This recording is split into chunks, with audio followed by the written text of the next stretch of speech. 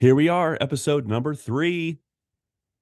Number three. Number Yeah, three. number three. It is number three, right? Number three. Yeah, it is three. And Okay. it's an important number three at that. Very important Oh, number three. You know numero, why it's an important number three? numero tres. No, so you don't know why it's important number No, I, three. I Well, let don't. me okay. Let me tell you. Today is the last episode of the Who Are We series, or Yeah. the Poddies Poddies. That could be a talking cool to name the for, Podders. oh, yeah. That could be a cool name for somebody who like really is into a podcast. They're a poddy. Oh, wait a minute. We may be the Podders because it's what, employer and employee. Yeah. But So I we guess would be Podder and depending on Poddie. who's talking to whom, one Right. of us Okay. Well, is the anyway. potter.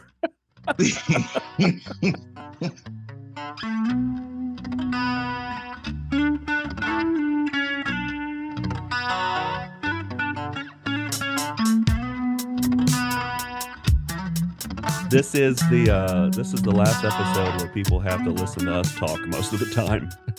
Yeah. Yeah. So this is just a preliminary, or if that's the right word for this Yeah, I situation. think But that this works. is okay. This is a preliminary, in We're the laying last the series, foundation. last episode of Who Are We?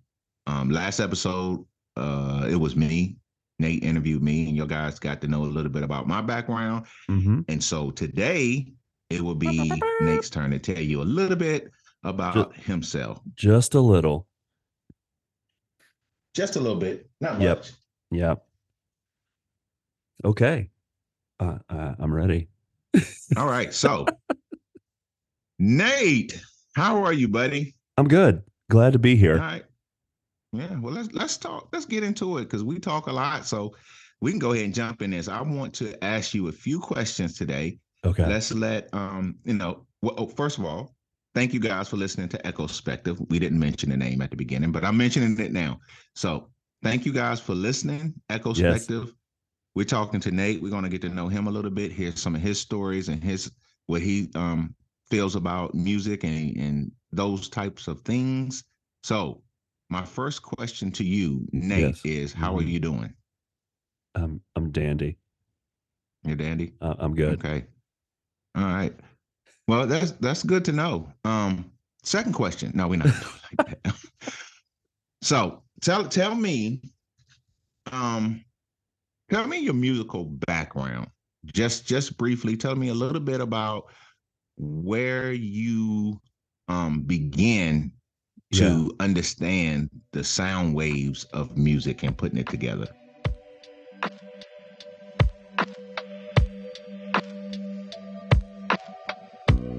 Let's see. Let's go all the way back to sort of the beginning. I think the first time where music hit me in a way where I kind of understood what was happening, you have that reaction to it, and you go, "Oh, this makes me feel something," or "I really like what these instruments are doing." It was the Jaws movie score. Wait, what? So it really wasn't music, it was movie and Yeah, music per se. it wasn't, yeah, it wasn't like a band or anything per se. It was Did he say Jaws? I said Dun dun Jaws. dun dun dun dun. Yeah, I guess that'll do it for me too. Yeah. Tell me a little more.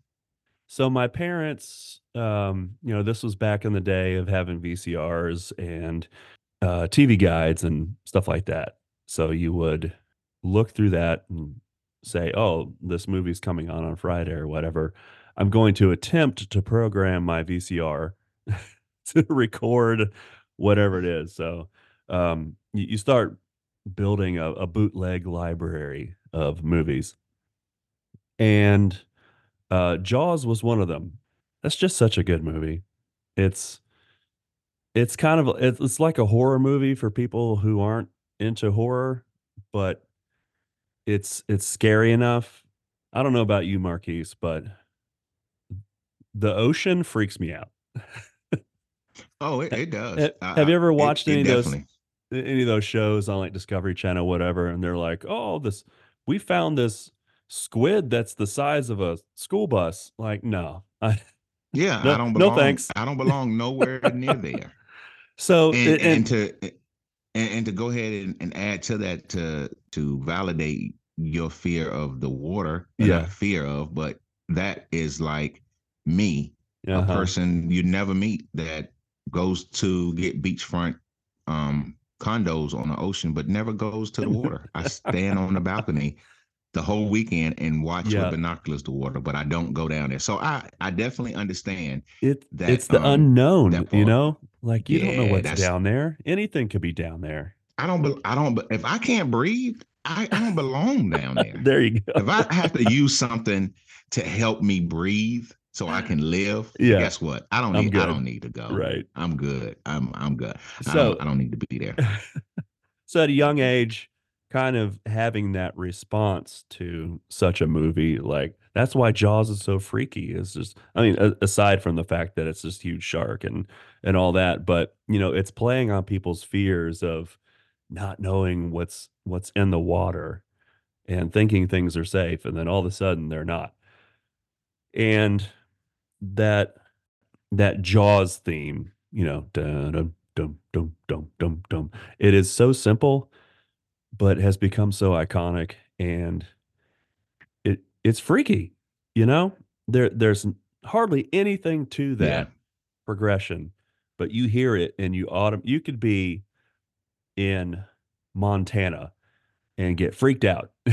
you Nowhere near an ocean, and you're like, oh, man, that music makes me feel something. If you Yeah, if you are in a building or somewhere like a Yeah, restaurant, where they playing music you're like, and that came something on, bad's about to happen. you would you would look around, be like, wait a minute. Yeah, you'll start looking around because, Yeah, like you said, it's a recognizable sound. Um, I think it ranks up yeah, there yeah, with the yep. Oh yeah, those things are. It's amazing how you just picked that out and said this is yeah, yeah. my starting point. Go So, ahead. having seen the film and kind of taking in, getting hooked on the musical aspect of it, and starting to put together um, how music influences a reaction or warrants a reaction. Um, so it's almost not enough to have these things going on the screen. The music that is matching what's happening and making you feel something. I think that's kind of the first time that all that came together for me. So Mm.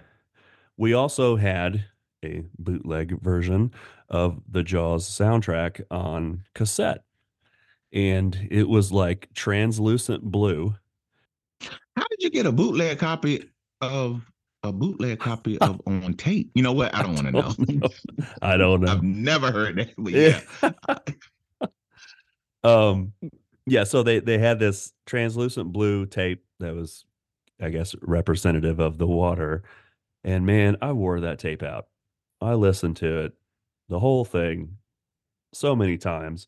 And then I started with each song, as it changes and you're kind of picking up on the music itself is telling a story. Then I could kind of see those scenes in my head and, kind of put the movie together in my head myself as a result of listening to the music. Okay, so where did we go from there? Did you start picking? Did you pick up what was your first instrument after that? Do you Um, remember? well, I'll back up just ever so slightly. Um, so the affinity with music, kind of started with Jaws, and of course my parents were into music. My dad has quite an extensive vinyl collection, and I remember sitting in front of his old school stereo. It was even old school in the '80s. Oh yeah. But just with those like um, like vintage style over the ear headphones on with the curly cord and the big quarter inch jack. and just Oh yeah. listening to stuff. Both my parents liked the Beatles, so tons of Beatles stuff. My dad really liked the Eagles, um, Led Zeppelin, Pink Floyd, uh, tons of stuff. Crosby, Stills, Neil Young, um, Boston. I could I could go on for days. So I was around music a lot, and my mom liked to sing in the choir, and my mom also introduced me and my sister to musicals. So we watched like Jesus Christ Superstar, Peter Pan, West Side Cats. West Side Story. No, not Cats. Oh. Oh. So we watched those a lot. My first instrument was the piano. And I was probably around 10 when I started that. I couldn't see at the time the benefit. I look back now and I go, man, I wish I just stuck with it. But I wasn't playing stuff that I wanted to play. Just kind of like anybody else that starts out on anything, you wanna go ahead and run before you even know how to crawl. Yeah, So you want to play full compositions yeah, I didn't like right like away. I didn't like doing the fundamental stuff and the warm ups and the at that age I didn't appreciate classical music. So I'm playing stuff that of course I've never really heard before, but my mom liked that stuff and she was like, I want you to learn how to play Moonlight Sonata or Fur or and so I'm like, And okay. and you said all I want to do is learn how to play Jaws. That's right. So that lasted, I think, just a couple years. I did the recitals and that kind of stuff, but I was never passionate about it. Um, Hmm. so I think we just kind of stopped. And then I started getting more into like playing basketball and girls as I got older. Yeah. Well, that's probably where the ballads probably came in after that. But I will move on. Um, so while playing the piano, did you have a favorite band, or were you listening to music at this point to? No, not really. I think what happened was I would go to my grandfather's a few times over the summer or, some school breaks or whatever. And he had vinyl too, but he had big band stuff. Glenn Miller, Duke Ellington, um, Ink Spots, you know, all Oh, okay, yeah, Jimmy yeah, Dorsey, Duke all that Ellington. kind of stuff. Mm, right, So I thought that stuff was kind of cool because it sounded old, and it was like obviously from a different time, but it didn't sound like anything else I'd heard. They're not. I'm not listening to big band radio or anything like that right. as a 12-year-old or whatever. Um, but my grandfather listened to that stuff all the time because that's what he grew up listening to. So whenever I go visit him, I'd hear it and I liked it. I even ended up buying some big band compilation CDs uh over the years. And of course now if I listen to it, I have that memory of visiting my grandfather and doing stuff with him. But then the tides kind of started to change because of my uncle. He is only about 11 years older than I am. Mm, So, pretty close. yeah. So imagine, like a 10, 12-year-old kid whose uncle is, late teens, early 20s. So, yeah, looked up to him big time. And he was into a lot of things. And this is kind of when I started to realize you don't have to like just one type of music. It's okay to like different stuff. So he was really big into Jazzy Jeff and the Fresh Prince, uh, Hey, Big Daddy Kane, okay. um, Easy E. Yeah, now, oh wait a minute. Yep, kind of a big jump. Jazzy Jeff, the Easy E. Yeah. Right. Oh, talking about expanding your palate. Yep, yep. So, he's into that, what you would classify now as old school rap. Um, Right. but he was also into like Metallica and Iron Maiden and stuff like that. Like he was huge into Maiden. He had so many Maiden posters in his room, and every time I go in there, I'm like, "God, this guy is so cool." Oh yeah. He loved Rush, and we've seen some Rush shows together, and talk about shared musical experiences. So I got really into Rush because of him, and that's when it really started to click for me. Like, not only am I enjoying finding out about new music, but I think I might want to play it too. And how do I get to do Mm. that? I guess around seventh grade, my dad was dating this woman who had a son who had a guitar, and it was like a classical guitar, so it like wasn't cool. you know, he's he didn't have anything set up where he's like shredding or anything, but I held it and I was like, this feels this feels right. I like this. And he was like, "Oh, I want to show you how to play this song." And it was "Come As You Are" by Nirvana. I think most people that are my age that started playing guitar back then, if that wasn't the first song they learned how to play, it was in the top 3. So he showed me how to do that, and I kind of figured it out, and it was over. I was hooked. I Oh was yeah. like, I can I I can see that. I want to play guitar, and I don't care how that happens. And I had a really good friend, Justin Ratcliffe, in case he's listening. Shout out to Justin there. What up, Justin? Yeah, there we go. Um, he was my best friend for a long time in like elementary and middle and some high school. Oh, cool. He got a Squire Stratocaster with a like a sunburst finish on it and this little Mhm. practice amp, and he was taking guitar lessons, and I was jealous. Oh, um yeah, I wasn't mad, but I was like, okay, I got to figure out how to get myself a guitar. And I also had another buddy, Mike Vitelli. What's up, Mike? what up, um Mike?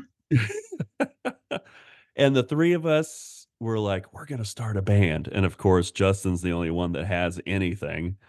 Mike was like, I'm going to play bass. And I was like, well, I'll play something. I don't know. Or maybe Mike was going to play drums. One of the two.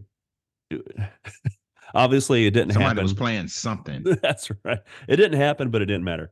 And we had Right. concocted this plan that we were going to start this lawn mowing business and pass out all these flyers in neighborhoods. And we're like, man, we're gonna make so much money. We're gonna buy all this stuff.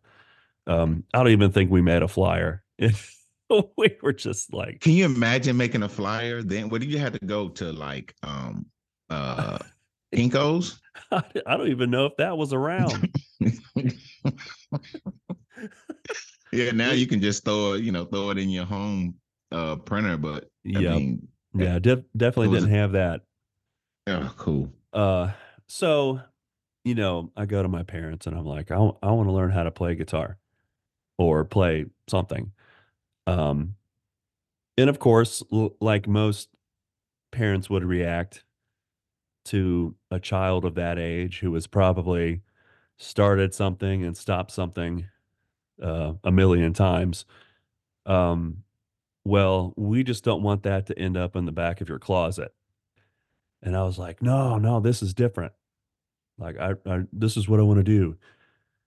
So my dad took me to a music store downtown Greensboro called Music Barn as being a new Rush fan. I was like, okay, if I'm gonna play something, I'll be like Geddy Lee and I'll play bass because it only has four strings, and maybe that'll be easier to figure out than guitar that has six.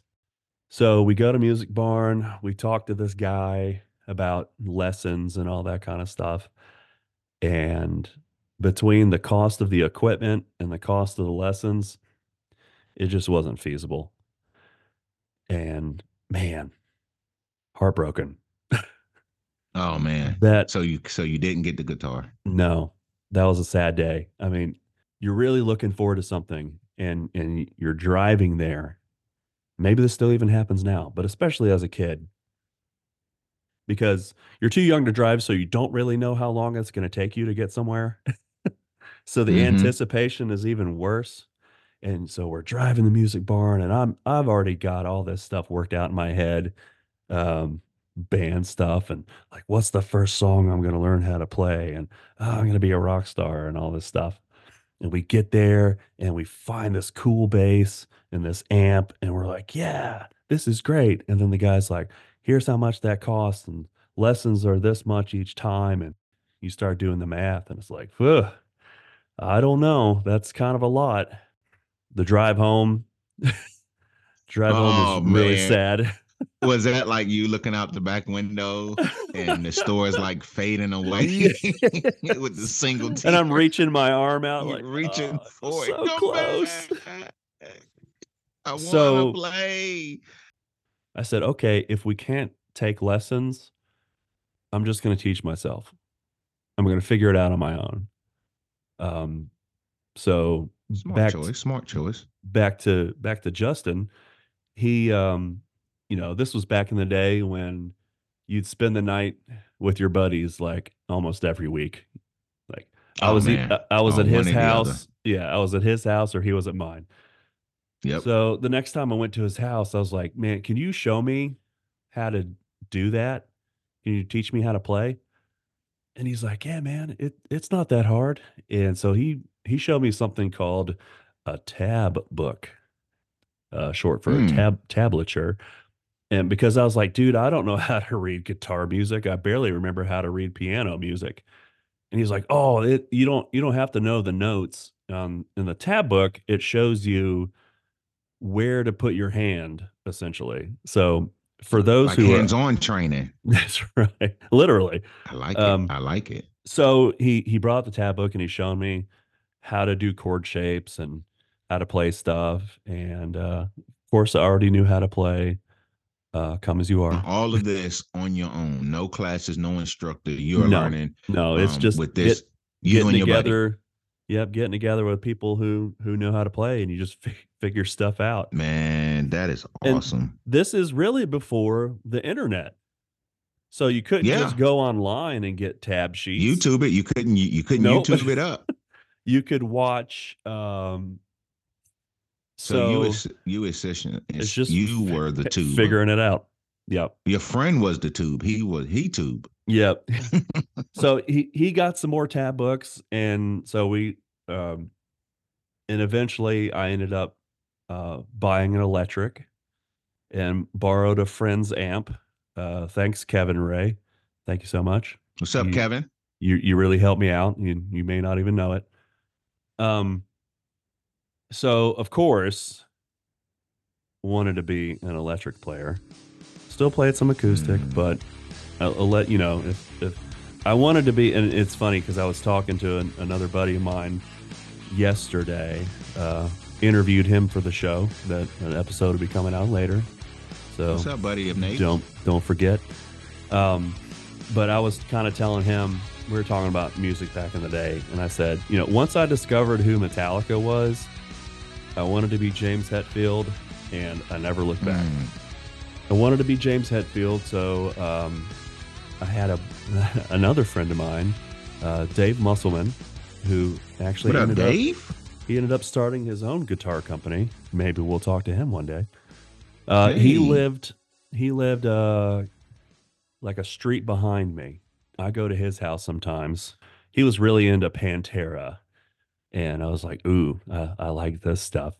And he had this Mm. Washburn guitar that was really pointy. Being a James Hetfield fan, okay, he plays a Flying V and an Explorer mainly. So those are pointy guitars. Yes, I've heard of the Flying V. I Yeah, have heard of yeah. that. So my friend who had this Washburn guitar that was extra pointy, I was like, I want that. And he ended up actually selling it to me for $50. $50. Wait, what? Yeah. And I think it came with a hard case. Oh $50. man. You And jumped right on that, didn't you? that guitar was so fun. Um, but it had um, what's known as a floating bridge on it. And that is not an ideal setup for a first timer because they're very hard to restring and to tune and all that. So I took that guitar and went to a pawn shop and got another Washburn, but it was more like an Explorer type because Mhm. again, wanted to be James Hetfield. That's really when I was like, I'm getting serious about playing. Started buying tab books, uh, getting together with other people who played other instruments or played guitar. Or I had a buddy I worked with at Harris Teeter in Adams Farm Shopping Center that played bass, and he came over a couple times and he taught me how to play some Rage Against the Machine songs. I'm Mm. eating it up, man. I am just learning everything I can learn. Had another buddy, Jason, that he and I would play What up, Jason? would play stuff all the time. Another buddy of mine, Chris, we went to church What up, together. Chris? He and I, we kind of we had a little band going on. So this is like high school time. There's actually, I need to find it and put it in the show notes. There's actually a picture of me in my junior year yearbook, either junior or senior.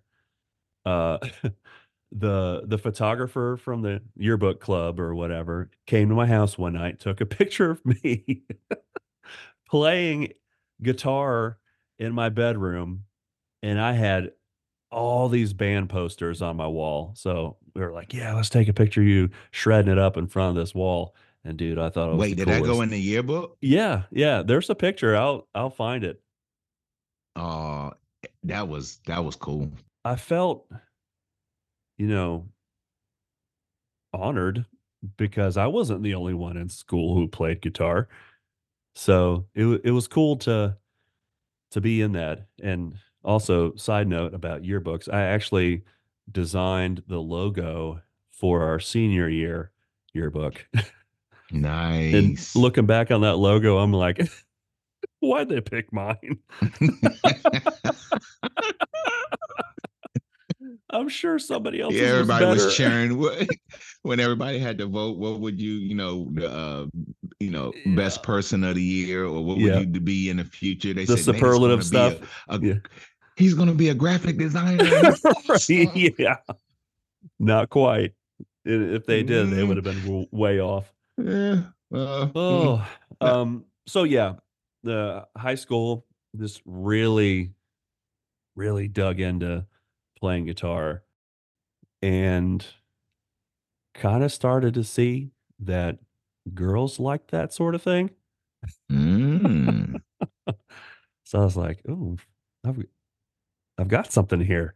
Not only am I learning to play an instrument, but maybe I can write a song for a girl or something and she'll like me."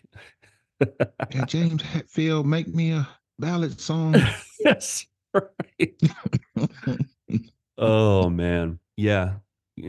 Going into college era, met a lot of people there who felt the same way I did about their instruments. Kind of started learning bass and drums around that time. I didn't just want to play guitar. I was like, I want to learn other stuff, and started a student music ministry on State's campus. with a couple other people. It was actually like a faculty sanctioned group. It wasn't just like a bunch of random people meeting up. Like we were a registered group on campus, so that was pretty And cool. and was this the first of its kind? Yeah, because funny Kind of like a story. pioneer of Uh, what's going on? yeah, so there was this other group on campus that was an a cappella group. So a few of us had tried out for this a cappella group and didn't make it. Um, so we were like, you know what? Let's do our own thing. But basically, it'd be kind of like a worship collective. Everybody can come. If you play whatever, it doesn't matter. We could have seven guitarists. We could have three drummers. We could have 10 bassists.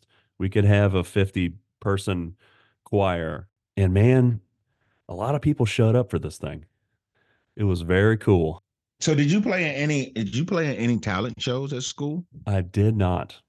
I didn't. Wow. I would think that you would have by this time you and your Yeah, neighborhood friends would have said, let's do I the didn't talent feel show. so. Believe it or not, there was a time in my life where I did not like being in front of people or speaking Oh, or okay. performing or whatever.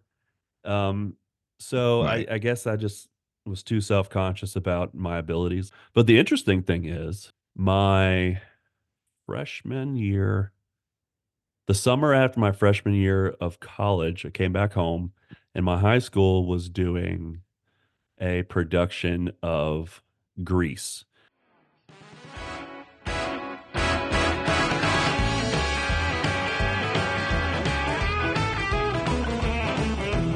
The choir director, Mrs. Howard, What's up, Miss wanted, Howard? like a band. So I got together with my buddy Chris and me, or maybe Chris was the next year. Anyway, they had the other pieces to the puzzle. So when I was home before public school let out, I got to help out with the production of Grease at my old high school, playing guitar and learning those kind of 50s uh, songs. Tell me more. Tell me. It's totally different than playing Metallica. So that was a time that it Oh, you think? Oh, you thought you was gonna go in there and play Metallica? No, you. that was a time where, I took up a challenge. I'd never played that kind of stuff before, but I knew it was Mhm. important to stretch and to get out of my comfort zone. Not only playing in front of people, um, but playing a genre that I really wouldn't even listen to. But those years just really sealed it for me that playing and maybe even back then getting into songwriting and performing, like there wasn't anything else like it. And I knew that that's what I wanted to do somehow, whatever that meant. Not not professionally. I never really thought about it that way, but I just loved, after getting comfortable with playing in front of people, like the first time you do something like that and it goes well, it's on. you know? Yeah, your ears perk up, your eyes get big, your heart Yep. start pounding like a heartthrob, and you're like, I can do Yep. this, and you feel at that moment that you can because it's new. You feel good about it, and there's of course there's obstacles you got to go through, but at that moment, you really see yourself into growing into something that you can see Yeah. yourself doing. Now, I do want to jump into Okay. something real quick because I remember before I forget, I remember you talking about it. May have to jump back a few years, but I know you was talking about your Native American Yes. side, um, and the music, how you were introduced to music that way. Can you share some of that? On my mom's side of the family, that's where our Native American heritage lies. she's always instilled in myself and my sister, to be proud of that and to want to learn about that. And I may have been about seven or so, but I was out in our front yard putting a bunch of sticks, kind of like making a teepee. And I was kind of proud of Mm, it. I was like, look, I'm making a teepee. And I don't know if I had told somebody at school that I was half Native American or something, and they kind of brushed it off because it was like, well, you're not fool or whatever. And my mom was real adamant right. about, like, you are as much Native American as you feel you are.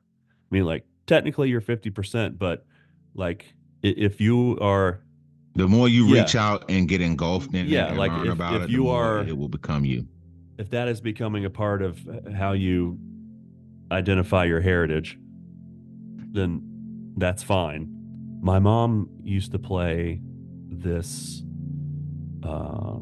jumping up a few years to CDs.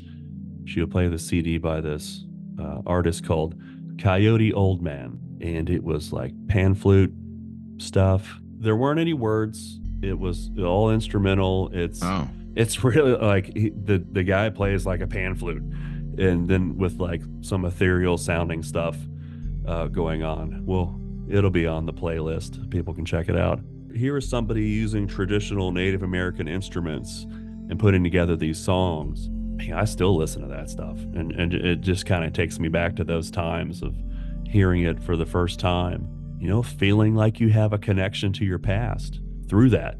You can absolutely. identify as that's a representation of culture, and then you go, well, that's my culture. Hmm. So, like, I Yeah. get what's happening with this music.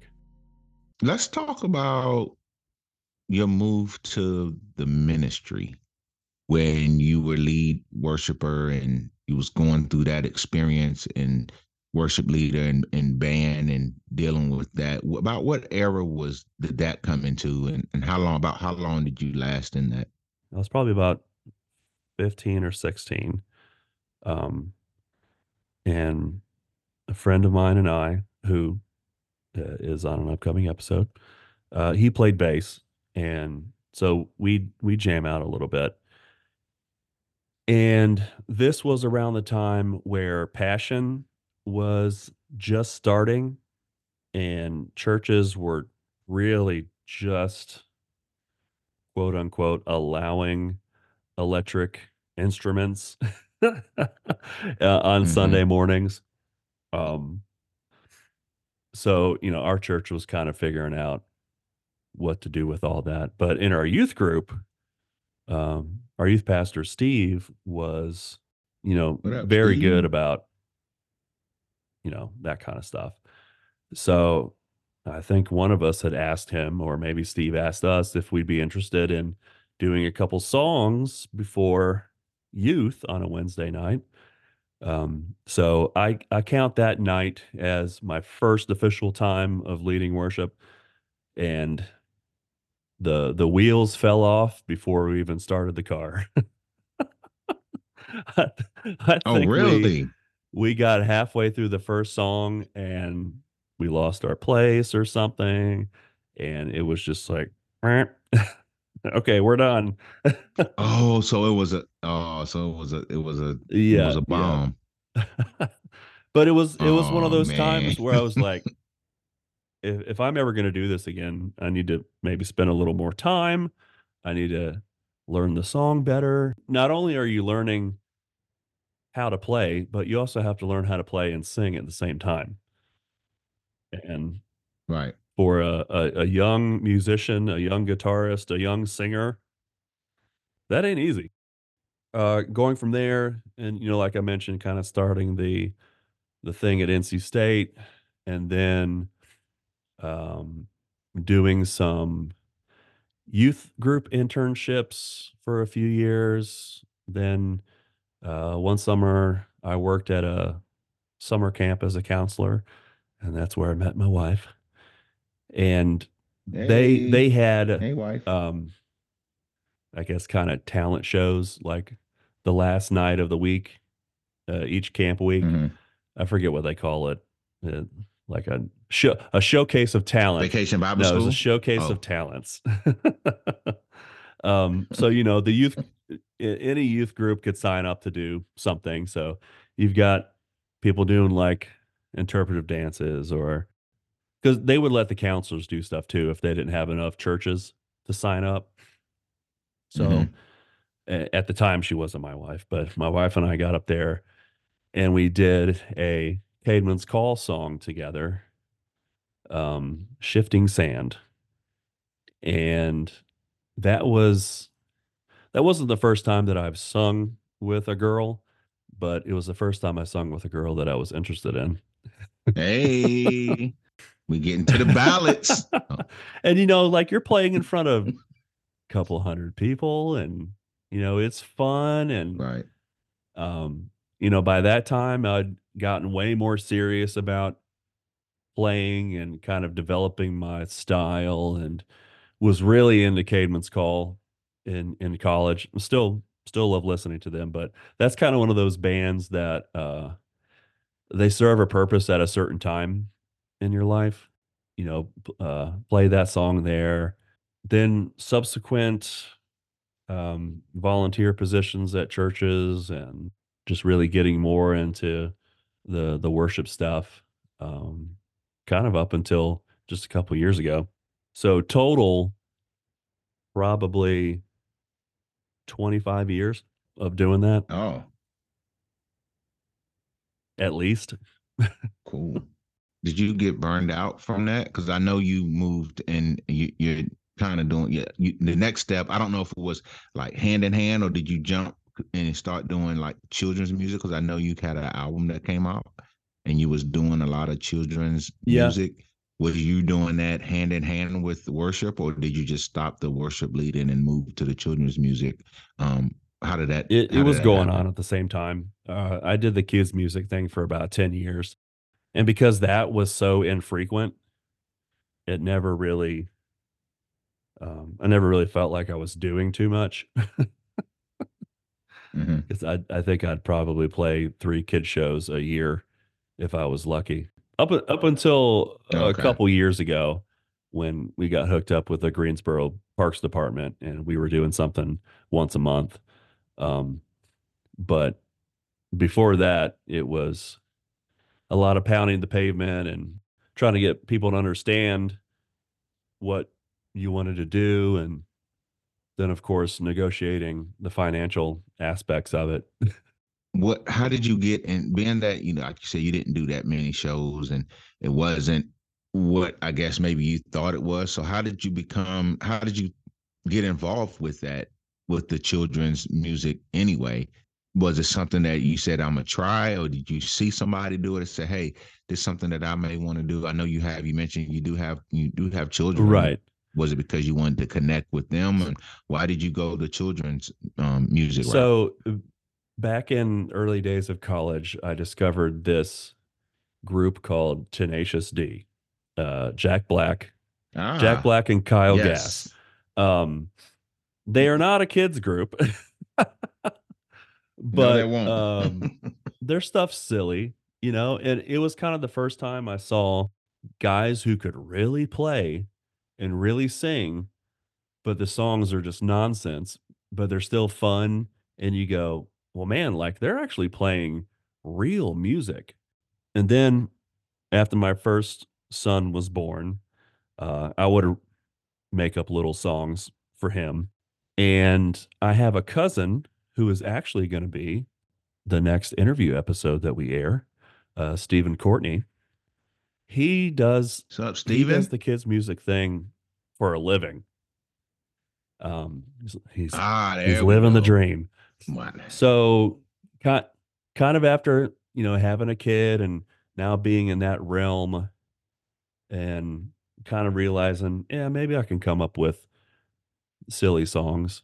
Was greatly encouraged by some family members and by Steven to give it a shot. And I kind of wanted to be the Jack Black for kids. And a buddy of mine and I, uh, Gray. I've known Gray since like third grade or something. Um, he and I teamed up. He plays bass, and we actually got to play a show up in Lancaster, Pennsylvania. This annual music festival they have up there called Kids Cookie Break or Kids Big Cookie Break. Because I think there's a radio show that plays kids music or kindy music, as people in the biz say. Um, the show was called Kids Cookie Break, and then they kind of get all the artists that they've played throughout the year to come to this festival, and it's like Woodstock for kids. It lasts like a whole weekend. It's bonkers. So we got asked to go up there and play at that festival. It started with that kind of over 10 years of just really trying. We made a little EP of some live performances that we did in at this place called Emerge in Raleigh. I'm familiar with Emerge. What up, Emerge? You know, did that thing, had a couple quote unquote bigger shows throughout the 10 years. We played at Goulash, which is a thing in downtown Greensboro around Halloween. Played that a couple years ago. That was kind of that was the bucket list gig that we always wanted to do, and so we were thankful to be able to do that. Next question. Music today Ooh, kids is today. Music today is progressive. I think okay. there are groups and artists and songwriters that are pushing boundaries, and not just Mm-hmm. social or political or whatever, 'cause they're doing that too, but um, technical, um, boundaries of technology, boundaries of recording, boundaries of playing. Um, and I think with such an abundance of information that's available to people, you know, just take YouTube, for example. There's plenty of times I watch YouTube and I watch some 14-year-old play guitar, and it makes me want to set all my stuff on fire and just never pick up an instrument again. Yeah. Who you telling? I've seen these young kids. I've seen kids that they put like a shoebox so they can stand behind the DJ Yeah. booth, and they are going to get. I'm looking at them like, you know what? I'm just going to Yeah. just listen to Yeah. Yeah. music. Um, so there's stuff out there that's pushing people and giving them creative outlets. And I think that's fantastic. And again, you know, take that as a challenge. You know, if I'm not going to be offended or anything if a 15-year-old plays better than me. That 15-year-old has more time than I do. I look Right. back at what I was learning when I was 15, and I think I kept it too simple. There would be times where I'm like, "Oh, I can't do that solo in that song. It's too hard." And I would just never try it. Or I can't And I think also, no, go I was ahead. just saying, you know, there's times I've talked myself out of Hmm. getting better at an earlier age because I was scared of failing. Yeah, and I was going to add to that, not add, but I was going to say the difference is what I'm seeing because because I do have older children, and I used to coach sports and stuff like that. I think these children are fearless. Yes, You yes. know, um, I was the same way you was. I didn't want to do certain things. I didn't want to DJ certain events because I felt like I wasn't good enough. I didn't want to fall flat on my face. But I think the children of today, the youth of today, they are fearless. Yeah. If they like, if I fail, I just fail, but I'm doing it. Well, and you know, I think that's a pretty good segue into why we're doing what we're doing. I don't know if you were Right. going to get there or not, but Yeah, we're we're here getting now. there.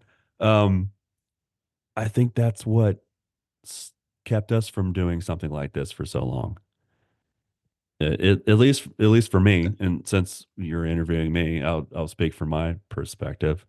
Um, but it's hard sometimes to put yourself out there, especially as an older person. Um, you know, and especially something that is a creative effort. You want people to like Hmm. it. You don't want somebody to say it's not good. You don't want to put all this time and effort into something and someone go, I don't get that. Or that doesn't make any sense. Or what are you guys trying to do now? Or, um, Right. I've just been so encouraged and thankful for the people who have listened to our show so far and who have given great feedback and constructive criticism. And we have to be open to that because we have to understand where people are coming from. We're never going to get better if we don't listen to the people who are listening. And if they're like, hey, what if you did this or did that? And we go, you don't know what you're talking about. But we're creating for people to enjoy something. Um, so, Hmm. I think I shared something with you a few months ago. I saw this post and it was kind of this like firsts kind of things. Like your first book isn't going to be a bestseller. Your first song isn't going to be heard by millions of people. And then one of the lines was, your first podcast isn't going to be great.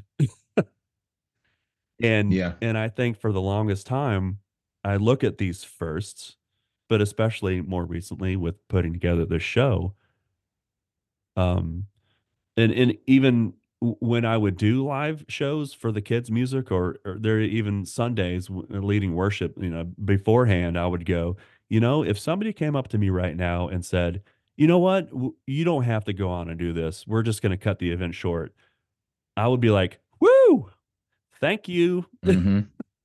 Because it's not stage fright necessarily, but it's just like you're pouring yourself out there. You're putting yourself out there you're vulnerable in Right. you might be scrutinized or compared, or maybe people will like what you're doing, maybe they won't, and how are you going to deal with that?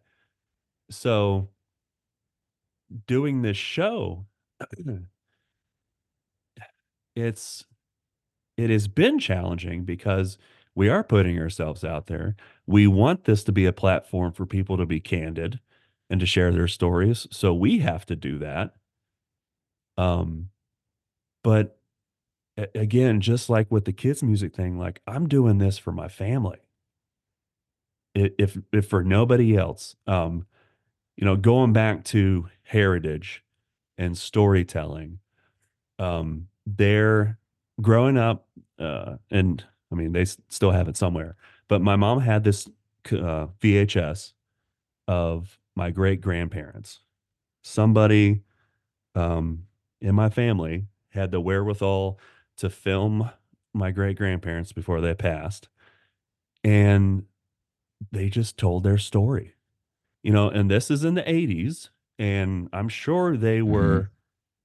if they weren't 90, they were very close. So you're talking about people who may have been born in the late 1800s, early 1900s. That might as well have been on another planet as far as I was concerned. But it Yeah. was captivating and hear these people just telling what it was like back in the day. Just to watch that video and just be transported to this other time. And just the fact that I'm still talking about that video 30 some years later, I mean, it obviously made an impact. So the things that I involve myself in that are creative, I want them to mean something. And I think that was another thing with the kids' music thing. Like I saw that the time was coming and that, at least from my perspective, and maybe I'm wrong, but I felt that it wasn't being impactful. I felt that I wasn't serving or I wasn't providing in the way that I wanted to. So the time for that came to stop. And so when I say that I'm doing this for my family, it is in the same vein of whoever taped my great grandparents. I want there to be this chronicling of stories, of people's journeys, of people's inspirations, of their triumphs and their failures. And we find common ground through music. And who knows where it goes from there. Um, but if no one else listens to this, if all we are doing this for is to collect these stories, and whenever it's over, and all those things have been put together, we can leave that for our families, for our kids and their kids, and they can look, oh, they can go, hey, look what our great granddad did in Mm-hmm. in, in 2024. This is pretty cool. Um, just putting our time and effort into something that hopefully will mean something not only to us but to other people as well. Like, we really hope that other people listen to the show. I'm not Yeah. saying that I don't want listeners. It would be great if we had more listeners than we knew what to do with. Um, so that being said, I am going to issue a challenge, a call to action here, listeners. Um, we have started, Marquise and I have started to interview other people and to gather their stories, and we are building those up, but we want more.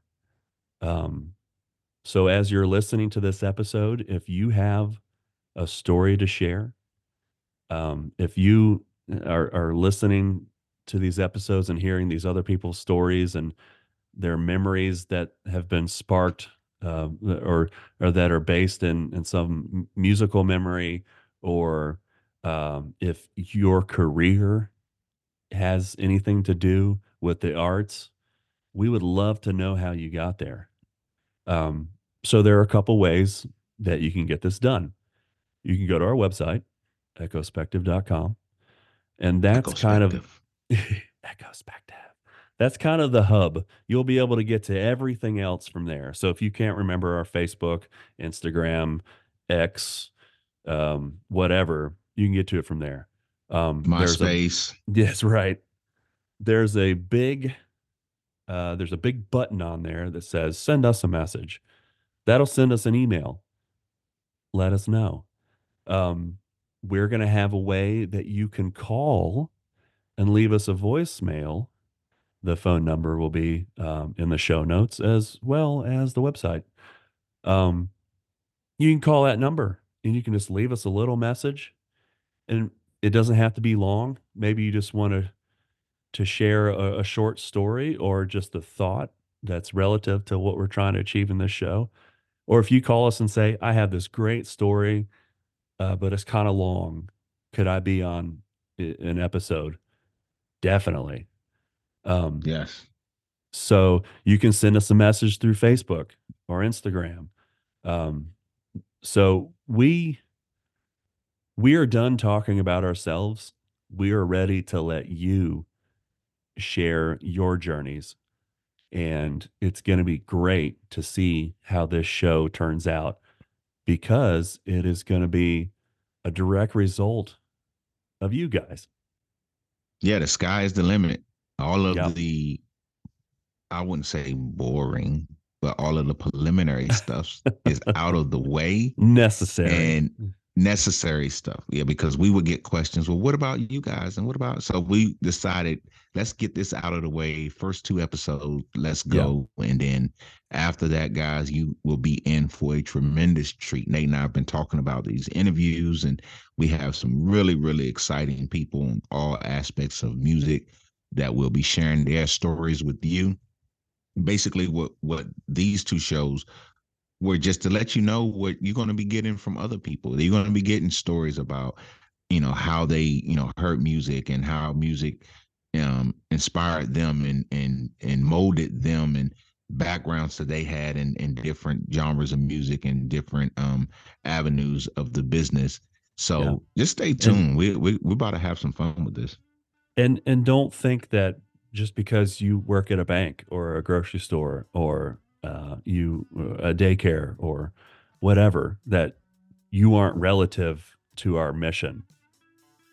Like Yeah, it. and definitely I would like to, if anybody at the post office or at DMV, I'm pretty sure Slam Onyx will be your theme song. Just mad, but But yeah, so even don't shy away because well, I'm not a musician or I didn't go to theater class. No, this pod is for the everyday person Yeah. that has some type of connection with music, and we want to hear from you. Yeah. And we're definitely going to have people on here who are involved in the arts directly, or that's their career or anything. And that's interesting too. Like a lot of this is in instances like that, we're kind of looking behind the curtain and finding out um, how other people do their thing and how music got them there, and whether that's a direct part of their life or not. Um, these stories are interesting. So, with that being said, this concludes episode number 3. I'm Marquise. And I'm Nathan. Echospective. We'll see you next time. Peace. Oh, yeah, baby.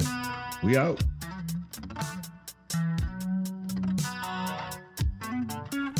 Echospective was recorded and produced in Mockingbird Studios.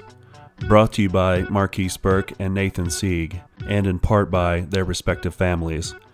We thank you all so much for pushing us to strive for excellence. And we thank you, the listener. Your support means everything.